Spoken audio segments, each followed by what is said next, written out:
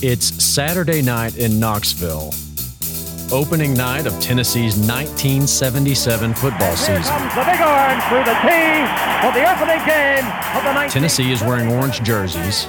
2 orange stripes run down the outside length of the players' clean white pants. It's September the 10th, and it's another beautiful night on Rocky Top.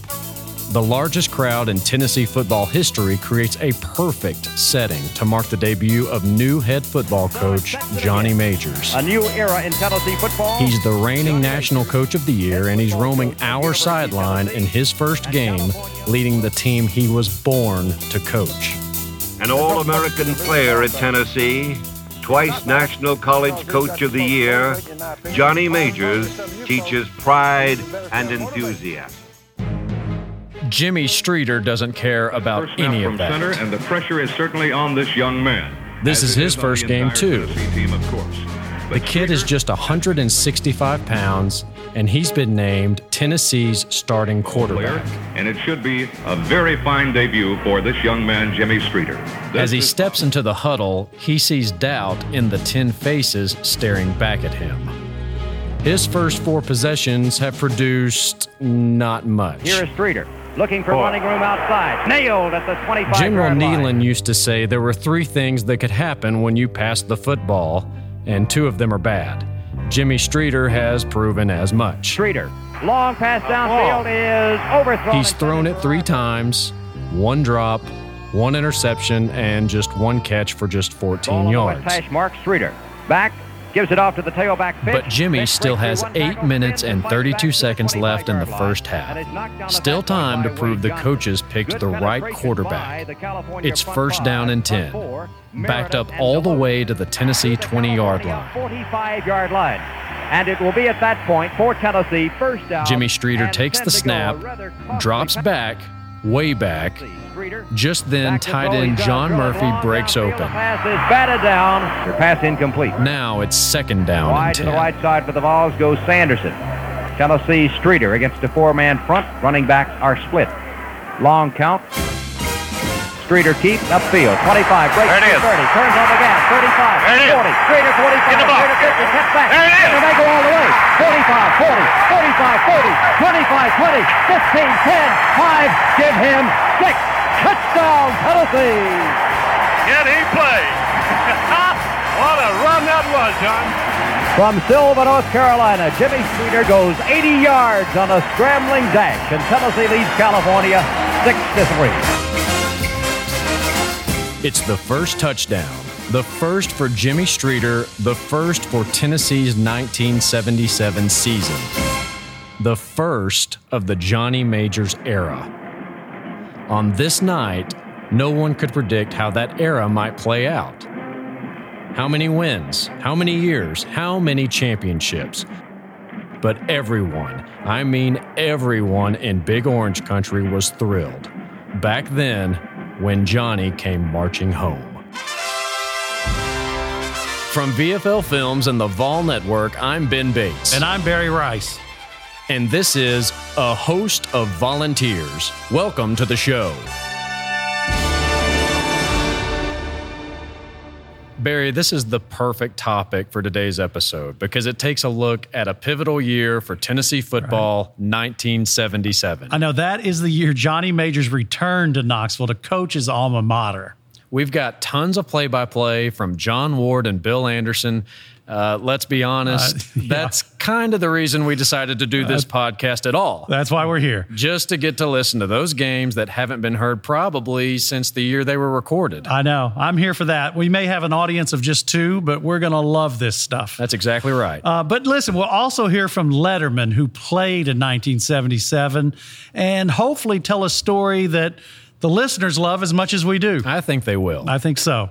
Okay, Ben, before we jump back in time, and I'm talking about all the way back to 1977 when the Majors era began, can we provide like a little context and setting for this story? Absolutely. How about we start with 1970? Okay.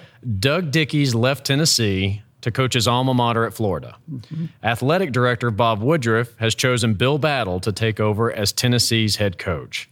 He was a 28-year-old assistant on Dickey's staff. So I believe he was the youngest football coach in America at that time, too. But where was Johnny Majors at this exact moment? Well, Coach Majors was entering his third season as the head coach at Iowa State. He'd climbed all the way to the head coaching position, and he had definitely paid his dues. I believe he started out as a GA and maybe a full-time assistant at Tennessee, and then moved on to Mississippi State and Arkansas, all as an assistant.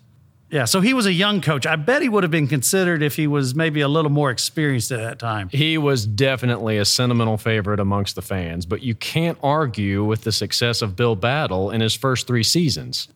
Okay, so in his first 3 seasons, we're talking about 1970, 1971, and 1972, Bill Battle went 31-5. 3, 2, 1. Tennessee has beaten Penn State in a great football game at Neyland Stadium.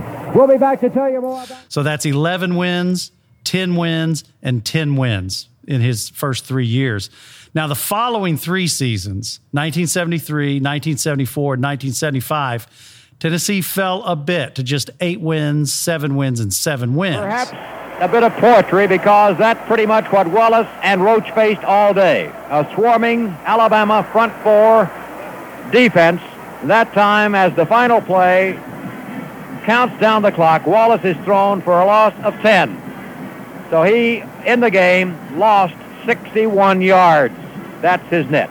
Back in 30 seconds after telling you the final score, Alabama 30, Tennessee 7. Now, Bill, what was going on with Coach Majors and his career during those exact years? Well, all Johnny Majors was doing was turning Pittsburgh from a 1-win doormat into a championship contender. And Tennessee fans, as you can imagine, were well aware of this. Back in Knoxville, Larry Seivers, who was a senior on the 76 team, did not like what he was hearing from fans, and they were making life miserable for his head coach.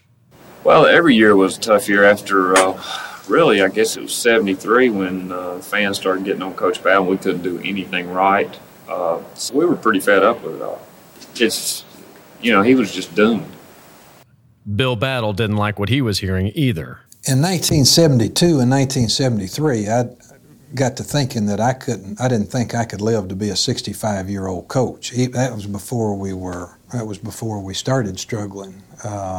And I didn't see myself being a 65-year-old coach because the pace was too great, and it was 18-hour a day, 7-day a week, 10-month a year kind of a job. And with a lot of the evolutionary things that happened in football, NCAA rules and other things that maybe those caused or that maybe society caused, coaching got to be, a lot of the fun, to me, got taken out of coaching. Players like David Page understood the stakes. The wind blows harder at the top of the flagpole. Yeah. And he was the figurehead. Was he responsible for everything? Ultimately, that's where it was going to fall to. I think all of us saw this coming. It was no surprise to us, and certainly I don't think it was a surprise to Coach Battle. All right, so I guess we can say the pressure was on. Yeah, 1976 was going to be a pivotal football season. Fans were watching closely to see how favorite son Johnny Majors was doing in Pittsburgh, and watching somewhat warily as Tennessee embarked on a make-or-break season. An all-time record crowd for a regular season college game in the South was on hand as the Vols opened their season at home against Duke. And Bill Battle opens the year with a loss to Duke. But missed extra points left the Vols losers 21-18. And then 2 weeks later, Tennessee dropped another game, this time a conference loss to Auburn. And the Tigers emerged with a 38-28 victory. Now, Barry, didn't you find a clip from the Daily Beacon that shows the kind of heat Battle was dealing with? Yeah, I couldn't believe this doing the research. I mean, you're talking about UT's own campus newspaper, and they posted a spoof help wanted ad in the paper after the Auburn loss, and it read, quote, "Positions soon open for a football coach. Send win-loss record to General Neyland. Bill, what's his name, need not apply." Again, that was just 3 weeks into the 1976 season. And then before the Clemson game, at which point Tennessee was 1-2, Bill Battle had a few things to say about how he was being treated, didn't he? Absolutely. That week he was quoted in the Sentinel. Here's what he said, quote, I've been at Tennessee 10 years. A lot of good things have happened. Some very distasteful things have happened too. There have been moving vans sent to my house, for sale signs put in my yard. Even an exterminator was sent to my house after the Duke game. But I'm too stubborn or ignorant to quit. I'm getting tired of it. Up until now, I've never reacted to the garbage dump thinking of some so-called Tennessee fans. End quote. And by the way, at that time, not only was favorite son Johnny Majors 3-0, he also impressively opened his season with a win at Notre Dame. Ronnie McCartney, Pat Ryan, and Larry Seivers sum up this time well. I called him up from Los Angeles and just, was saying, gosh, Coach, I'm sorry, and I hate that for you. And he just said, Ron, he goes, they may be running me out of town, but I'm going to make them think I'm leading a parade when I go.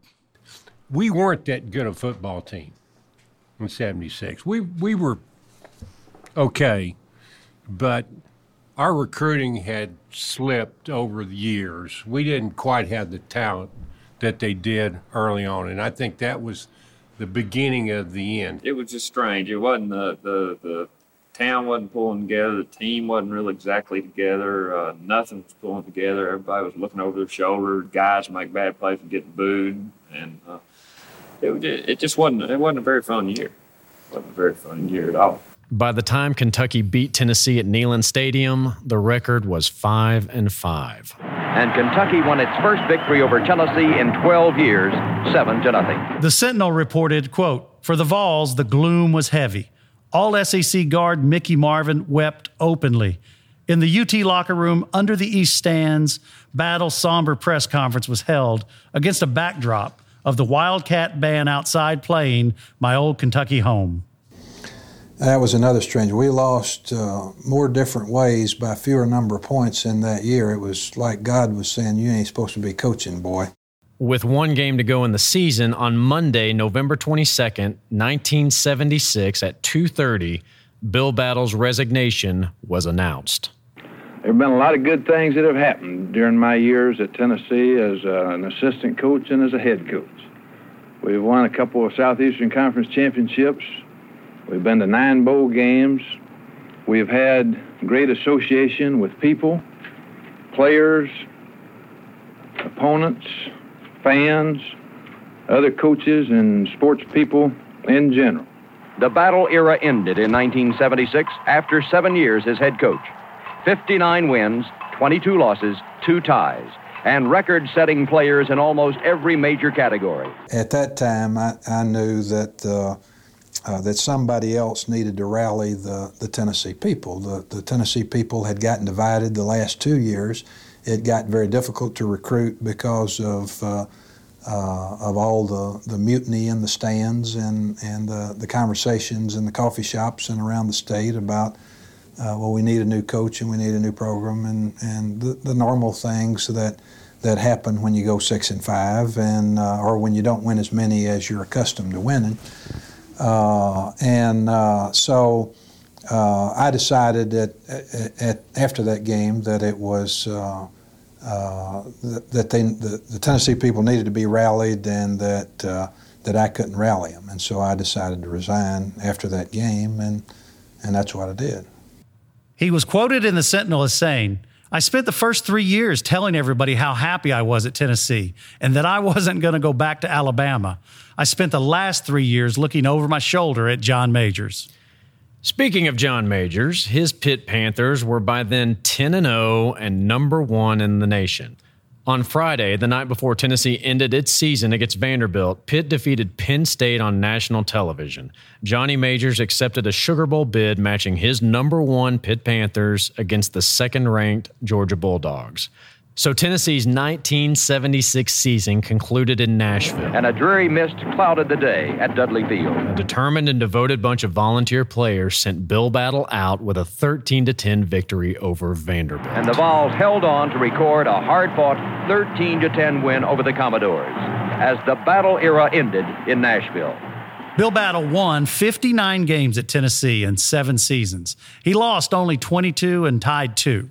1 week later, on December the 4th, 1976, the least surprising press conference was held inside Stokely Athletic Center. Thank you, Dr. Reese, Dr. Bowling, Bob Woodruff. I'm honored to be selected as the Assistant Athletic Director and Head Football Coach at the University of Tennessee. And it's quite a thrill, but I only know one way to coach football and only one way to play it, and that's with pride and with enthusiasm. And I assure you, I don't have a lot of fancy quirks, a lot of fancy ideas, quite likely, but I sure believe in fighting, and sure believe in enthusiasm, and I sure believe in the team. There's some deep roots here, as you know. And also that I know darn well you can win because you've had a good track record. I'm not coming in here with my eyes closed. I'm coming here with my eyes wide open, very realistic, knowing it's going to take time, it's going to take effort to play the football that I think that you people want to play. Now, Ben, I love this little archival clip. I do too. That's the first time I'd ever heard it. Right. I mean, it's just been sitting there, 40, 50 years, thanks to Ernie Robertson and John Ward, who felt like it was worth saving. And here we are experiencing it again.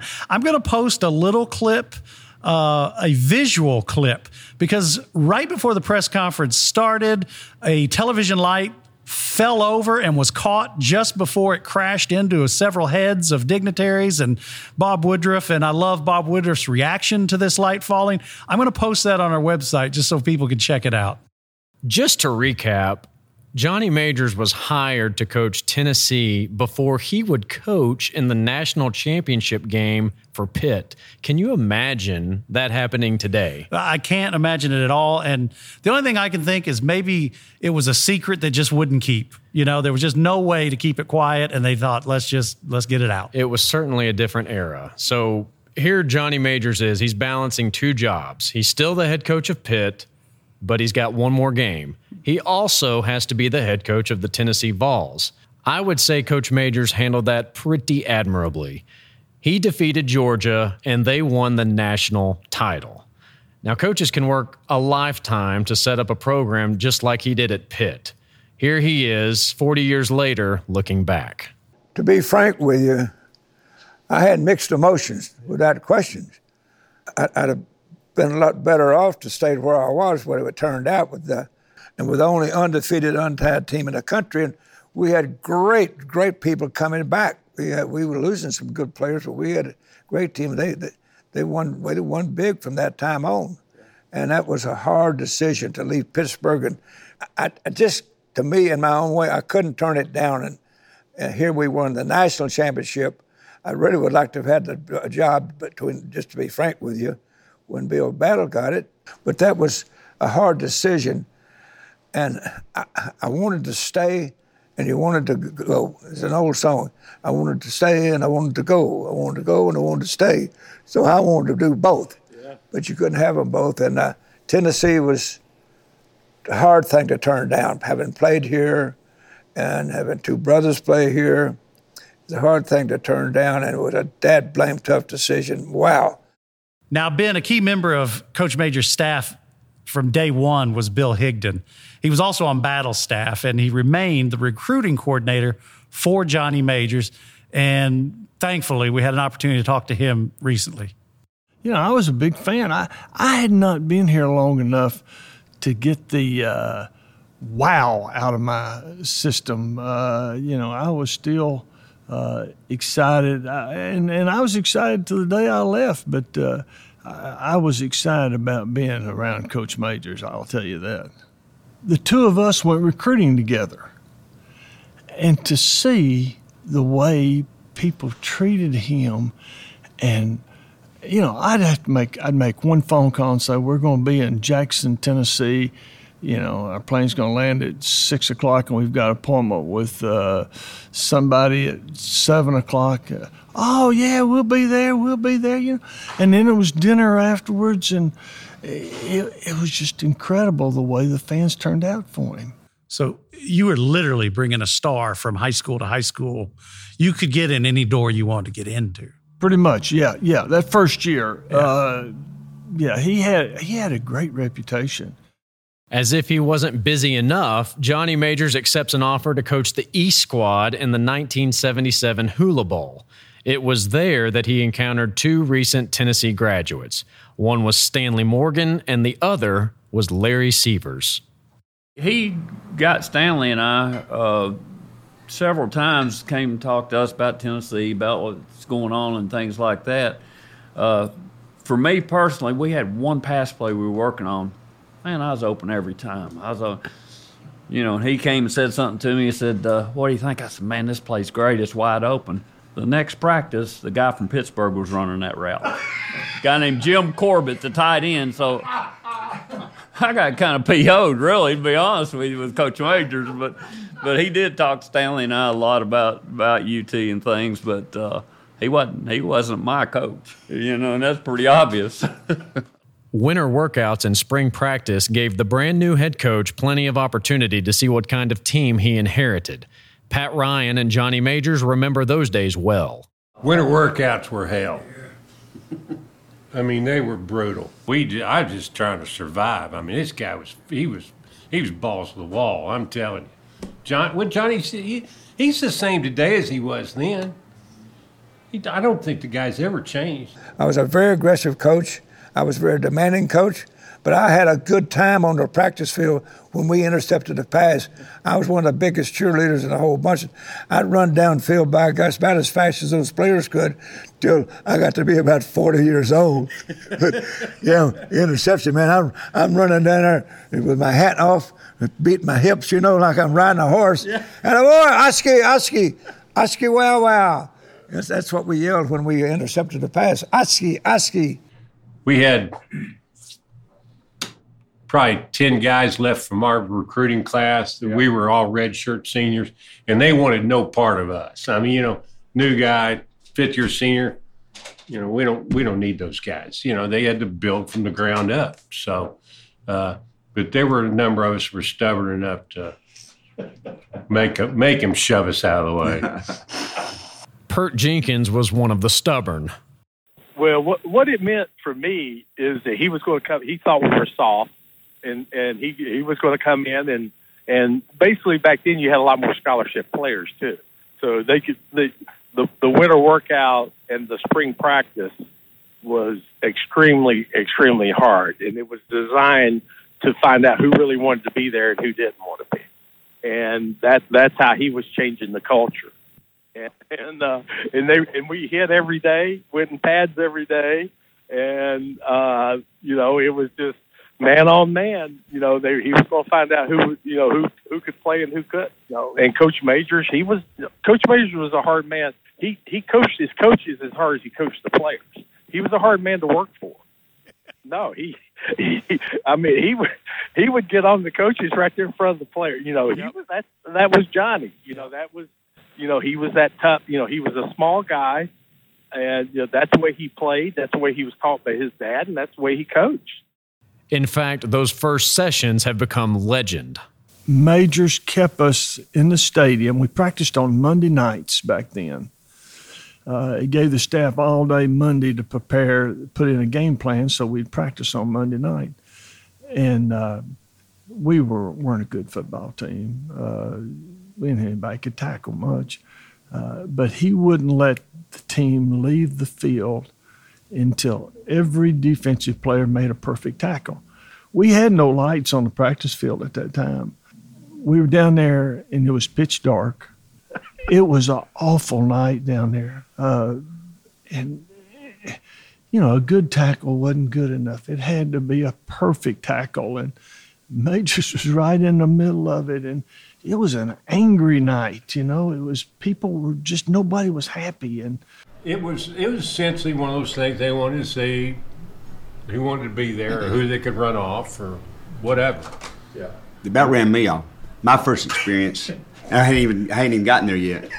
I'm a senior in high school, running at Tom Black during the spring, and so I came over and watched spring practice, and Noonan and Shaw got into a fight on the goal line, and Bobby Roper got in the middle of it, and they just had blown the whistle, and that's where I learned what Riverside meant. So we're on the opposite side of the river, horn blows, and they're fighting, and Roper's nose just is I mean, it's splattered, blood everywhere, and he's sprinting 100 yards. I love it. And they're hauling rivers now. Yeah, it's coach Bobby Ray. He came with him, right? And I'm sitting there, I'm thinking, what the hell what have I got myself into? I'm ready to go. I'm not sure I want this. So that was my first experience. So what'd you have to prove? What was the thing he was looking for? Toughness, loyalty. What was the thing you had to prove to this new staff that you were going to be all right? Probably your athletic ability more than anything. And then your toughness come in there. Yeah, I think toughness got you there, but it only got you so far. I mean, you still had to be able to play. Those were the voices of Clark Duncan, Eddie Powers, and Pat Ryan, talking about the impression Majors had on them. But those players made an impression on Majors, too. The first year that I came to Tennessee, so many of those players, I could name so many of them right now who really had great attitudes and were coachable, and have been very loyal to me, and of course were loyal to the school and loyal to Tennessee. That was a wonderful bunch of young men. They adjusted to my adjusting, because it was a big change for me, and it took some time for me to get accustomed to Tennessee. But I hit the road running. So it sounds like Majors wanted to see who was tough, who was loyal, and who was good. And if you didn't meet a standard, he didn't want you on his team. Well, in fact, Ben, here's a quote from the Sentinel from one of the departed. It was just at the start of the 77 fall campaign, and here's the quote. "This wasn't a sudden decision. It started in the spring. I guess I lost whatever I had that made me want to play football. I guess I lost my desire." We'll be right back. Believe it or not, your local Tennessee Ford dealer's 78 Pinto has many added features at a price that is lower than last year. You now get as standard equipment AM push-button radio, full wheel covers, power front disc brakes, rear window defroster, protective body side moldings, full tinted glass, and more. These new features make it the best equipped Pinto ever, and at a lower price than last year. See your local Tennessee Ford dealer today for great buys on his Pintos or any of his other 78 cars, trucks, or vans. Coke and Slice got the taste and the feeling you like. Coca-Cola. A country band sure can make you kick your heels. Coke makes it right from the Tennessee hills to the Georgia pine. It's Coca-Cola when you dance and ride. Coke and Slice, everybody wants it like Coca-Cola. Ben, I got to tell you, we found an amazing discovery in the Tennessee Archive. Just after spring practice 1977, there was a celebrity roast of Johnny Majors. Now, eventually, we're going to do a whole show on this classic audio find, but for now, here's just a little bit about what Majors had to say about the upcoming football season. But frankly, I'm undefeated, untied in 1976 and 1977. I'd already made up my mind tonight to make an important announcement to quit while I was ahead. We have work to do as far as our inter-squad game, and I don't really like to treat our team and your team lightly. Don't get me wrong. Our players, we will try to learn to play with pride and enthusiasm. And I don't want to be overly sarcastic with them, because there are going to be some young men on that field that I love and I will respect, because they will earn my respect and our staff's respect. A lot of them right now have great mothers and fathers, some good high school coaches, but there aren't enough tough ones and mean ones out there right now, enough fast ones and strong ones. But the ones that will give a gut test, and the ones that will play with a pride and play like a winner, I'll admire those guys. That's what we're trying to get done. But we're going to have some excitement around here. We're going to have some fun. Have some patience, and more than I got, and we're going to get the job done. Hail to Pitt, and long live Tennessee. Thank you. The first game of the Johnny Majors era couldn't arrive soon enough. It was September 10th, 1977. We're going to play lots of John Ward now, and for us who knew him well, believe us, you can tell it in his voice, Ward was fired up too. First football season, and it's first under new coach Johnny Majors. An overflow crowd, which probably will be the largest ever to see a football game on a college campus in the Southland, is here tonight as the Volunteers of the University of Tennessee play host to the Golden Bears of the University of California. It is the first meeting of these two great schools, and ere the evening is over, a host of question marks on both sides of the ledger will be answered. Perhaps. Tonight it's Tennessee and California here. It has been raining. It is not raining now. It seems to be clearing up a bit in Knoxville. This is the 6th year for lights at the University of Tennessee. The Vols have won the night opener 4 of 5 times, losing last year to Duke 21-18. Working with us again this year as your analyst on these football broadcasts will be a former University of Tennessee football star and coach. He was a teammate of Tennessee's new head coach, Johnny Majors. And I can remember as a youngster in the 2nd grade that Bill Anderson and Johnny Majors were my heroes in those years. Bill, what about Johnny Majors and his return to Tennessee? Well, John, I think everybody, of course, there's been tremendous excitement. I think it can have a definite influence on the fans. There's been an awful lot of talk about what he's going to do, what he has done. He's had tremendous success, of course, at Pittsburgh. And people are expecting him to do the same here at Tennessee. And, of course, you can't expect miracles. He's not a miracle worker by any means, but certainly a great coach and an inspiring leader, I think. And people are looking forward to what he can get done and very enthusiastic now behind the program. And now the Pride of the Southland Band will form the T, through which the Volunteers will come racing onto the field. Dr. J. Julian, Bill Anderson, is right at the door, the orange door, the tunnel.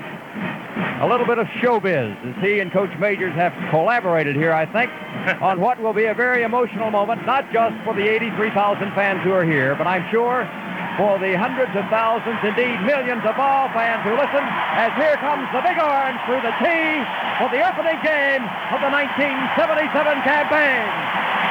He better get out of the way and get right over there, John. They're really, really exciting.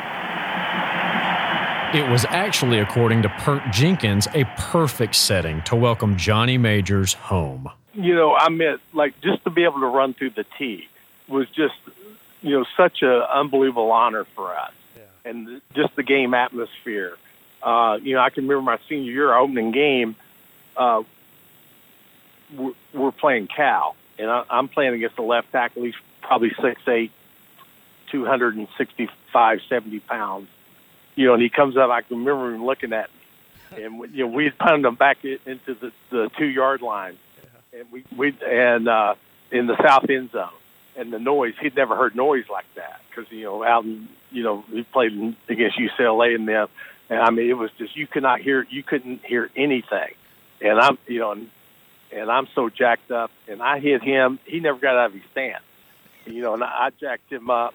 And, you know, because he couldn't hear, you know, and he wasn't used to that. Yeah. Where, you know, we knew, you know, we'd been to Florida field and stuff where you couldn't take your helmets off on the sidelines because they're throwing liquor bottles and oranges at you, you know. He'd been playing out there where they're batting beach balls around and drinking Coors beer during the game. So it's set to begin. A new era in Tennessee football. Johnny Majors, head football coach at the University of Tennessee. Tennessee Streeter against a 4-man front. Running backs are split. Long count. Streeter keeps upfield. 25, breaks to 30, turns on the gas. 35, 40, Streeter 45, Streeter 50, cuts back. And they go all the way. 45, 40, 45, 40, 25, 20, 15, 10, 5. Give him 6. Touchdown, Tennessee. Can he play? What a run that was, John. He got some good luck, and he picked it up down the field, but he broke that line of scrimmage. He broke a tackle there. He pulled away from one fella, and then the orange wave started picking him up, and it was home sailing all the way. From Silva, North Carolina, Jimmy Streeter goes 80 yards on a scrambling dash, and Tennessee leads California 6-3. Now into the ball game for the Vols. From Nashboro, Tennessee, comes Jimmy Gaylor to attempt the extra point, and holding will be Billy Arbo. The score is 6-3 with 8:11 to go in the first half. Waiting for the snap. There it is. High snap. Kick by Gaylor is in the air. The kick is good. There's Simon on the field with the score. Tennessee 7, California 3. The run by Streeter ranks 6th in length, tying him with John Majors, who ran 80 yards against Mississippi State as a sophomore in 1954. Here's California, 1st and 10. Trailing 7-3. Back to throw is Young. Gets some pressure. Long pass. Intercept. Could be picked off. Is Barkley. Barksdale intercepts for Tennessee at the 33-yard line of the Volunteers. Streeter is the quarterback for the Vols as Morgan comes wide to the left side or wide side of the field. 5-man front for California. Streeter coming back, faking, looking, pumping, running, 40. Streeter 45. Streeter gets outside to the 50.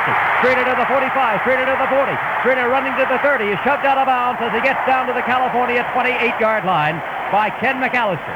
Streeter scrambling. And that time he diagonals west-east here at Neyland Stadium to move Tennessee down to the California 27-yard line. A brilliant run by Streeter.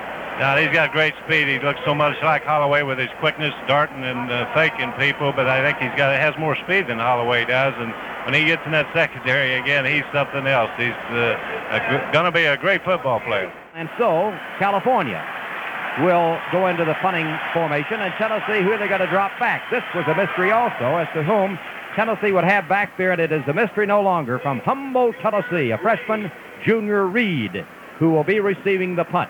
Low snap from center, takes it on the first skip, hangs a high punt downfield. Reed is going to get the ball. And he never fair catched I don't think he asked for a fair catch. He didn't. Reed, a freshman, has courage, I guess, Bill. That's one thing you don't want to forget to do. You can get killed at that done. So Tennessee retains possession after Reed made the catch under pressure at the 25-yard line. And I believe, just as Bill Anderson had perhaps surmised, the coaching staff immediately moves to the freshman and says, remember, you can hold your hand up. And Reed said, yes, sir, I remember that. Okay, here it is. Tennessee, which early in the first period had California backed up at this very same point, except that California was going north instead of south. Now California has it at the 1.5-yard line, going south, trying to score. They come out with a split-back situation. Tennessee stacks it in the middle. The give is to Hillman. No, sir. He did not score. Tennessee's goal line defense has held, and it was Pert Jenkins of Elizabethton, Tennessee, who makes the stop. Tennessee holds California at the 1-yard line. Great goal line stand, Tom. That should give that defensive unit a little confidence now. That's beautiful. Now, Ben, here's the technical difficulties portion of the show. Apparently, the engineer in the Vol Network booth who was recording the broadcast switched to what would be like an onboard mic rather than the mixer input. So for a few moments, we hear the inside of the Vol Network booth, and that's how we hear the Kelsey Finch TD. Now, that's what a passing game is supposed to be about. 5, 4, 3, 2, 1. Go, Johnny. California leads Tennessee 17-10. Ryan gives it to Finch. Finch straight ahead. Travis gives him 6 on a strip. Touchdown. Ryan. And so California will take over first down and 10 to go at its own 40-yard line with 2:12 to go in the game, and many of the fans begin to file out of the stand. California 27, Tennessee 17. So it was a memorable night, but it wasn't a storybook night. A storybook night would have had Johnny Majors win on his first night coaching in Neyland Stadium. But Johnny Majors would have to wait one more week to get his first victory that would be against Boston College. A gorgeous evening. George beats us, the soloist on the national anthem, a member of the music faculty here at the University of Tennessee, and I don't know that anyone I've ever heard can sing that national anthem at a football game as well as George beats us. Now the Pride of the Southland Band forms the giant T, which stretches all the way across the field east and west, and from the 20s north and south. And the Vols are massed, ready to race onto the field here at Neyland Stadium in Knoxville, as right now the band, the team, the fans, the coaches join to form that magic moment when it's football time in Tennessee. Streeter goes back to the east, hands the ball off to Finch. Finch gets a hold. Finch through to the 35, to the 30, to the 25, to the 20, to the 15, to the 10, to the 5. Give him 6. Touchdown, Tennessee. The touchdown comes with 9:34 to go in the first canto of the contest. Kicking off Jimmy Gaylor from Nashville, Tennessee. Here he comes. Here's the boot. High, relatively deep. 4 yards deep in the end zone. He's going to haul it out. He's stuttered to the goal line, to the 5. Bingo! He's banged at the 15-yard line. D. Revere from Greenville, Tennessee was there to make the tackle. Tennessee's linebackers are Lionel Stewart, 6'1", 207 junior Knoxville, Greg Jones, a senior from Bristol. The corners are Roland James and Thomas Rousey. The safeties, Val Barksdale and Russ Williams, actually the monster man. Ball on the west hash mark. They go with the slot set to the wide side. The give goes here. Who was that tracking through? Had to be the quick Noonan. Yes, nobody else. Noonan came bolting through, actually wrapped up the quarterback before he handed off, then slid off the quarterback as the handoff was made to the tailback Curry and rolled him down for a loss of 3 yards. So Boston College, threatening all evening long, now has it 4th and 13 at the 21. Add 7, 28. Add 10, 38. That will be the field goal attempt by Mormon, if indeed they go for the field goal. They're not going to go for the field goal. Good play calling, Ward. 4th and 13. A little out of his range, really. Here is Smith back to throw. They flood the zone. The long pass into the end zone is intercepted Tennessee. Russ Kane, Val Barksdale intercepts. Noonan put a lick on the quarterback that time, John. In fact, he's a little bit slow getting up. The interception for the touchback gives Tennessee the ball at the 20. And so it will be Tennessee's ball at that point with 6 minutes to go in the first half of the game. To our stations, we'll make the breaks up whenever we can. Let's hope for some measurements along the way. Boston College up to the line. They've dominated the game since Tennessee's opening drive that scored. Single running back. They send a slot with the runner going out on the right side. Back to throw will be Smith. Gets some pressure. Pass downfield. Intercepted Tennessee 20. Could go all the way. 25-30. 35-40. 45-50. Waits for his blocking. Down to the 45-40. 35-30. 25-20. Knocked down as he gets the ball inside the 15-yard line. The interception was made by Roland James, who gambled earlier and missed. He gambled here and pays off. The return by Roland James, 68 yards. That's the end of the first half with the score, Tennessee 7, Boston College 3. I just love hearing these names again. Roland James, and later we'll hear from Reggie Harper and Noonan. I love it too. And I also love hearing how desperate Ward was to get the clock to stop so he could run all of his commercials. Always the businessman. Also from back then, 1977's big movie was Star Wars. Not that John Ward cared. The last movie he saw was Sound of Music. But the Pride of the Southland Marching Band did care.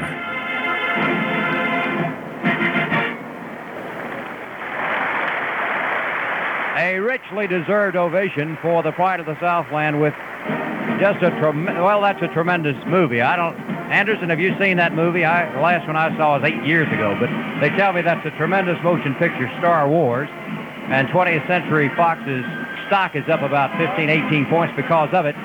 But that is a tremendous score, arranged by Barry McDonald and played by the Pride of the Southland here this evening. No question about that, John. This band is something else. That's Susan Honeycutt. I don't believe I've ever seen anyone handle the batons like she does. And the name is Huntington, Anderson. Excuse me. I had the way they're twirling those I had no idea Bill Anderson was such a fan of baton twirling. Who knew? Yeah, who knew? Susan Huntington, wherever you are, you had a fan. So Tennessee will be receiving, which means that Boston College will be kicking off. Brilliant, Ward. 10 seconds for station identification. This is the Ball Network. Ryan to the tailback. Finch gets the hold. 25, Finch 30, Finch 35, Finch 40, Finch 45, Finch 50, Finch 45. Fumbles the ball out of bounds at the 42-yard line. He was caught from behind and unnerved a bit, juggled the ball, but at the last moment slapped it volleyball style out of bounds at the 42 there. Crowd comes alive here at Neyland Stadium. Smith back to throw. Smith gets some pressure across the middle, pass dropped, intercepted Tennessee at the 15. Back to the 20 comes Greg Jones, who intercepts the pass. Streeter across the middle, pass complete. Harper leaps from the ball at the 25, whirls and falls as he gets down to they mark it at the 23-yard line of Boston College. Reggie Harper as Tennessee has found a hole in that secondary, sending that tight end in for a quick flip. First from Ryan, now from Streeter. Boston College nudging the linebackers close. Streeter rolling to the near side. Wants a block, pumps the ball downfield. Complete to Harper. Harper at the 14. Harper at the 10. Harper is tackled at the 10-yard line by Jack Kent. Bill Anderson, you were an all-pro tight end in the NFL, and this young freshman looks like a great prospect.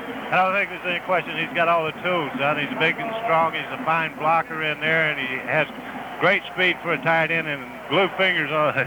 He can catch the ball. He's going to be a fine football player. Tennessee, second and goal at the 11-yard line. I formation. Streeter rolling right. Here comes pressure. Streeter pumps it into the end zone. Got it. Touchdown, Tennessee. I had to wait. Touchdown to Billy Arville. Streeter drilled it in. From Knoxville, Tennessee, this is John Ward with Bill Anderson sending you the play-by-play. Tennessee in the fourth period leading Boston College 14-3. The Eagles to the line. Quarterback is Smith. Back to throw. Boom. Bang! He fumbles the football as he's hit. Tennessee has recovered the ball at the 13-yard line. The penetration and hit was made by Dennis Wolf at the blind side. The recovery is made by Pert Jenkins of Tennessee at the 13. I formation. Emmons is the fullback. Finch the tailback. Streeter, Finch. Emmons block. Finch. Give him 6. Touchdown, Tennessee.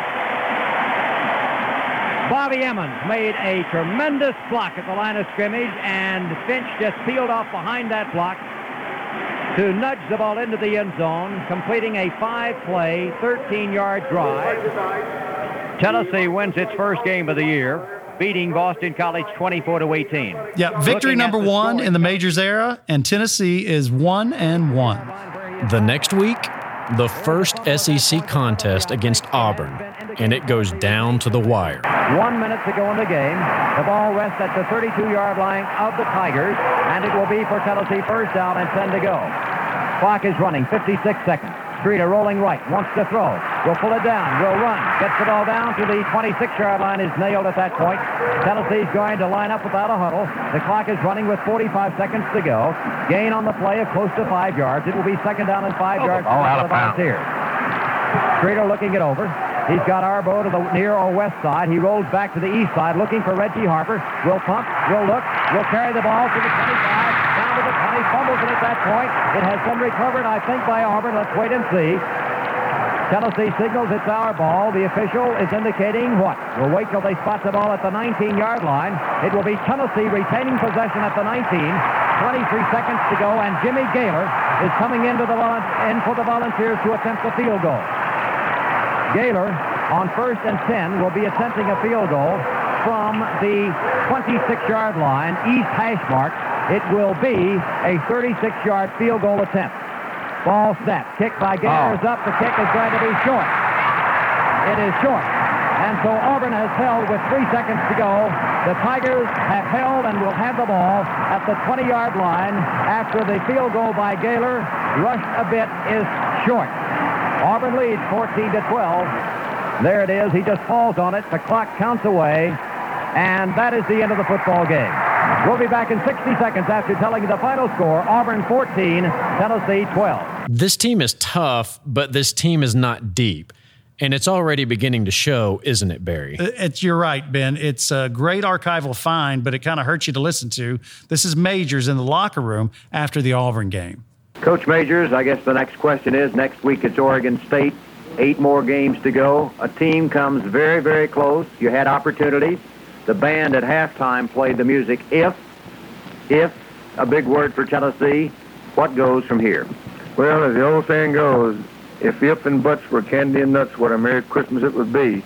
And if the ball had gone through the goalpost the last second of the ball game, what a way to finish our first conference game. But it didn't.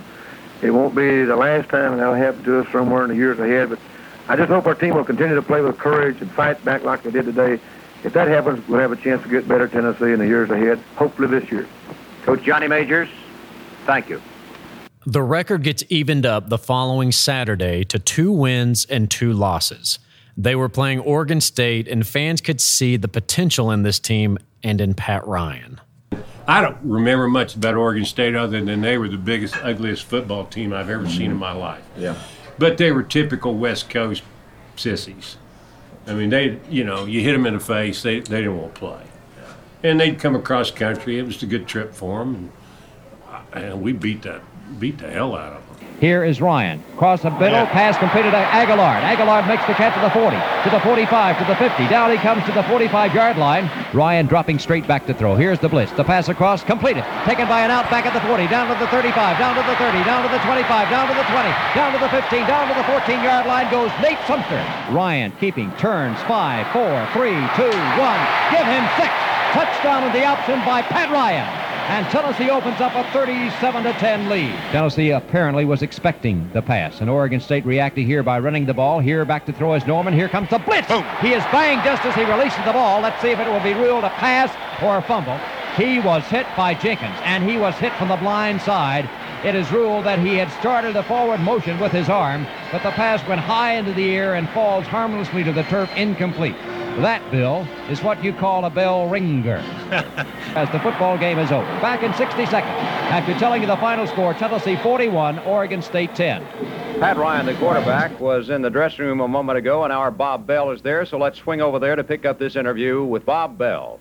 With me now and holding a game ball, a very happy gentleman, is quarterback Pat Ryan. Pat, is this your best game as of all? Yeah, I'd have to say it probably is. There hadn't been too many games that I've played as of all, and this would be my best, I'd say, yeah. You have to be a little bit surprised, I think, even the optimistic players, about the 41 points up there and the way you moved that football today. Yeah, I was kind of surprised, but like I said, JC kept them, punting them down deep, and our defense kept them balled up, and their punter kicked us the ball and put us in such good field position. It's if you don't score from those places, at least half the time, you're completely worthless. So you might say the team is at a threshold. It's a group that has been through a lot. It's a group that has been unheralded, but it's a group deserving of respect. As they venture across that threshold into a make-or-break stretch, you might look to the final record of 4-7 and say, well, they didn't make it. But before you say that, you should hear the rest of the story. You should hear about the fight in this team. You should hear about the loyalty of this team. And you should hear why head coach Johnny Majors would say this about an incident from that season. That's the closest I guess I ever came to getting killed. Did Coach Majors just say getting killed? Yeah, that's a pretty good tease, huh? I would say so. I guess we'll be talking about that in the next show. So tune in again for our next episode of A Host of Volunteers. A Host of Volunteers is hosted by Ben Bates. It's written and produced by Barry Rice. Archives are provided by the Vol Network and VFL Films. Sound design and technical support, Paul Jones.